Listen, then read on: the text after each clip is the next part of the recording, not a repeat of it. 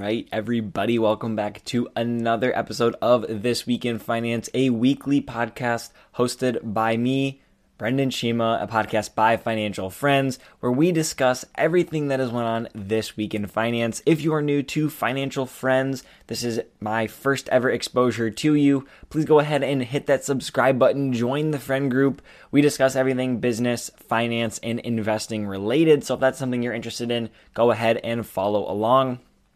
Without further ado, let's go ahead and break down everything that has happened that's exciting, noteworthy, or just that I'm personally interested in this week in finance. So first things first, we're going to get a little icebreaker, keep things pretty light. Elon Musk did say that if he does acquire Twitter, the board will get nothing. He said the board's salary will be $0 if my bid succeeds. So that's about $3 million a year saved right off the bat. Obviously, Elon Musk made this big push to acquire Twitter. He's still pursuing that. That's something we're going to talk about here right now, actually. He is exploring a potential tender offer for Twitter and is committed to the $46.5 billion required to actually pay for Twitter. Twitter user Trish Regan did say that $25.5 billion worth of financing would be led by Morgan Stanley. Another $12.5 billion would be in margin against his existing Tesla shares. And $21 billion would be from his own cash that was held within an SEC filing. It's also partly broken down here. Again, saying that Musk has received commitments for the $46 billion or $46.5 billion to help finance the deal. Again, $25.5 billion through Morgan Stanley and other firms, and then $21 billion of his own cash. I think this just re-emphasizes his commitment to pursuing Twitter, but also that he's trying to signal to shareholders that, look, this is something that is real. I'm not just talking about this. This is an actual possibility. This isn't a front or a stunt. I actually want to do this. And this then puts pressure on the board. The board is supposed to do what's best by the shareholders. That is technically their job. And they're not going to be doing that. They actually adopted a poison pill, basically forcing they're diluting everybody's share power, but also the company. They're diluting the whole entire company. And so they clearly do not want Elon Musk acquiring the company. I think an analyst or someone on CNBC related it to the Heisman, right? If you could see me on the camera, if you are watching on YouTube, just kind of like a stiff arm, right? Like, get away from us. This tender offer, though, is very interesting. I didn't actually know what a tender offer was. So as always, we discuss business, finance, and investing. I am not a know-it-all, so I went ahead and looked it up. It actually says here right on the Investopedia website, which I have frequently referenced since that is a fantastic resource. On April 13th, Musk offered to acquire all of Twitter. Twitter's board responded with a shareholder rights plan that would dilute the shares. And a tender offer is a bid to purchase some or all shareholder stock in a corporation. And a tender offer is typically made publicly, and they invite shareholders to then sell their shares for a specified price, normally paying a premium. So it's going to cost Elon Musk a little bit of money. Obviously, he made that initial offer. Twitter not really having it. He has since secured financing, basically telling everybody, look, I'm not going anywhere, and I really, really do want to acquire Twitter. I think he has his motives and his priorities. A lot of people saying that he's in it for the money. I don't really think so. At this point, it's costing him a lot of time and effort to continue to pursue something like this. And if the meme or the joke or whatever it was for initially kind of wears out and is no longer there, well, he's still pursuing and he's still showing persistence. He clearly wants to get a hold of it. Jack Dorsey shared some thoughts on it, basically saying that the Twitter board does not own any shares. This is what Musk said. Dorsey replied to some people on Twitter, basically when a user stated that there's been plots and coups, Dorsey replied, yeah, pretty much. It's been the one single big dysfunction of the company, with someone basically saying, again, quoting some things, venture capitalist Fred Destin cited a Silicon Valley proverb that good boards don't create good companies, but a bad board can kill it. Dorsey then replied, big facts. So very clearly here, Jack Dorsey has recognized the dysfunction of the company, recognized that it really was the board who kind of was the downfall of everything. A lot of people stating that the Twitter board doesn't even utilize the platform, right? They're just kind of sitting up there controlling narratives and not necessarily encouraging the proper use and the long-term benefit of Twitter itself. So switching gears on over to earnings season, Johnson & Johnson lowered their 2022 revenue and earnings expectations, and they stopped giving COVID vaccine guidance, which to me was the big takeaway here. And I wanted to talk for a second about Johnson & Johnson being a stock that I really, really love. And when all of these companies started to release their COVID vaccines, the numbers they were getting, how much profit they were making from it, it kind of seemed two-faced, right? It seemed like there was two things going on here. I had written that it was either meant that sales have slowed, so they're no longer giving this guidance because sales have slowed, or they realized that it was not necessarily morally correct to do this in the beginning. Now, you obviously have other companies like Pfizer and Moderna still, I think, giving those numbers and that guidance. They obviously have two of the more successful vaccines. Johnson & Johnson, not so much. I personally think that it's both of these reasons as to why Johnson & Johnson decided. Now, they told everybody that they didn't really think that it was for profit initially, and they don't really impact the company's bottom line, and it probably wasn't really morally correct to say this in the first place. However, they also have probably slowed those sales since the vaccine is not as effective, or at least not as popular of an option, and so they have decided to not share those numbers. Either way, I think it's a good thing that they're kind of moving away from this and really going to be focusing on the actual core business. They did see a shift down in 2022 sales to $94.8 billion, a little bit lower than what they had provided initially.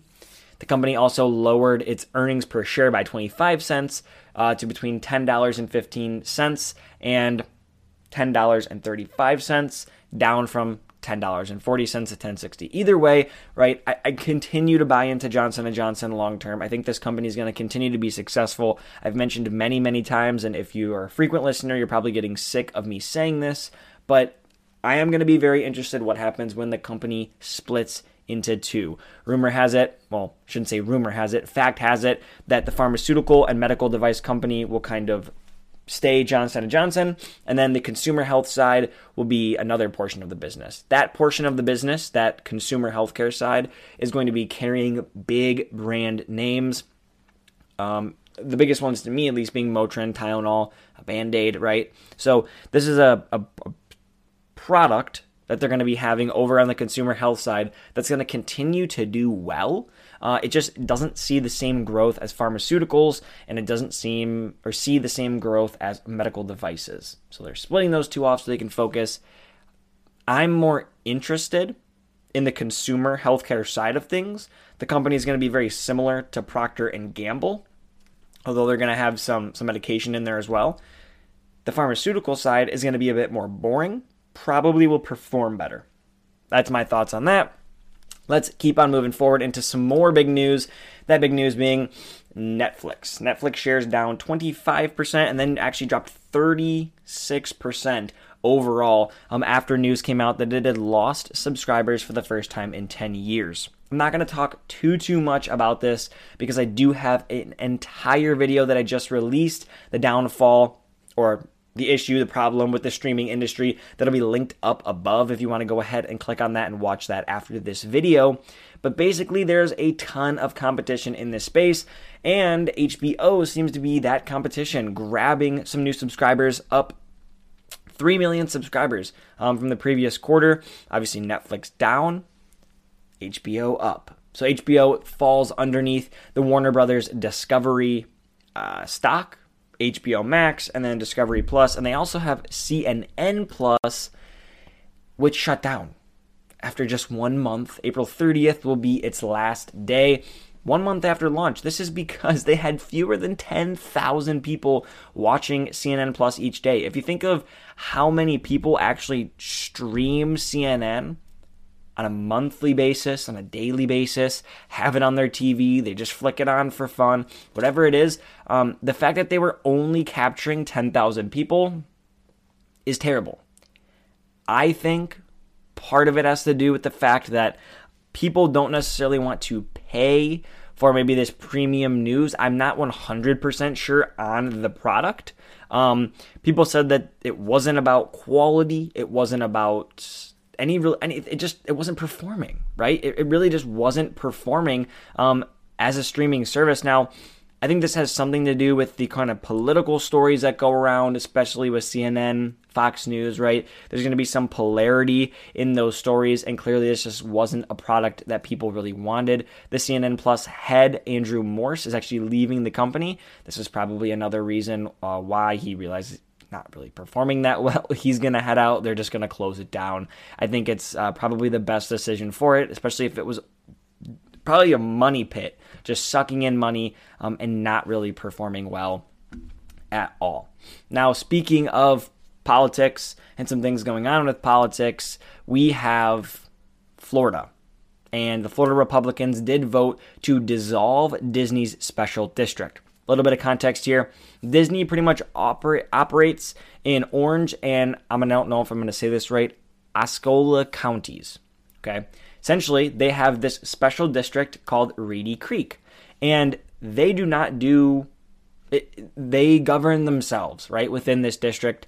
It's not really anything where they're getting municipal support or fire or police. It reads here that until recently, there's been no major public discussion about dissolving Disney's long-established special district. It's occupied that district for 55 years, and leading opposing senators and critics to the bill that would dissolve that question its timing and the speed at which it's being pushed through. There is this bill that's going around right now, HB 155, within Florida, and Disney has had some very, very strong outspokenness against that bill. The governor of Florida, Ron DeSantis, is obviously very in support of that bill. And so this does come at a weird time, almost as if Ron DeSantis is attacking Disney for its outspokenness against the bill. Now, the real issue here and the real concern with all of this is there's a massive amount of debt within that Reedy Creek district.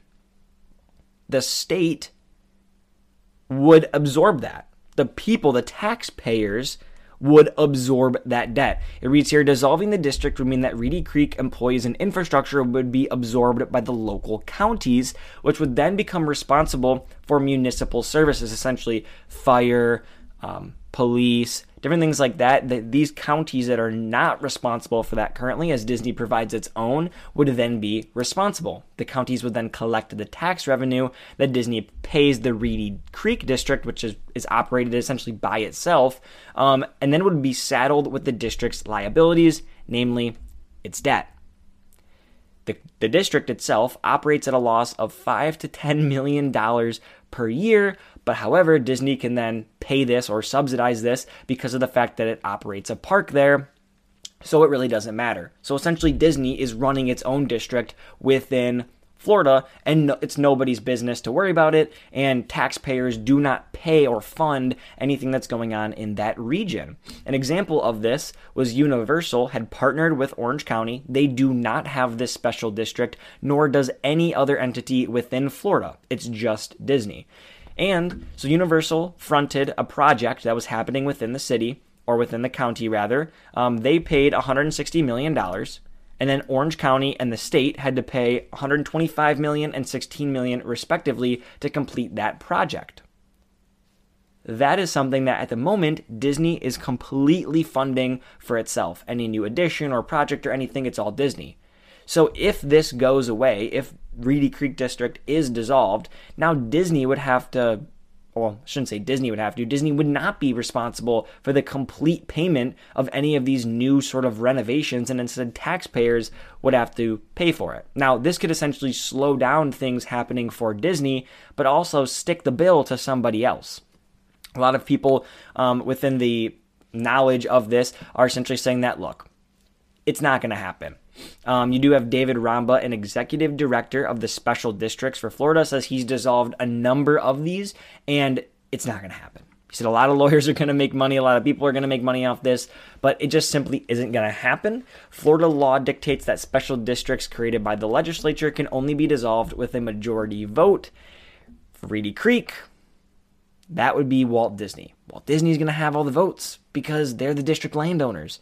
So essentially nothing's going to happen. Some people are fired up. A lot of people think it's a revenge bill, a political theater. In my personal opinion, it seems as if Disney kind of profits or wins from this either way. Obviously, they're not going to want to have to slow down the speed. They're not going to have to go through regulatory hoops to make things happen. That's going to slow down the building out of the Disney empire down in Florida.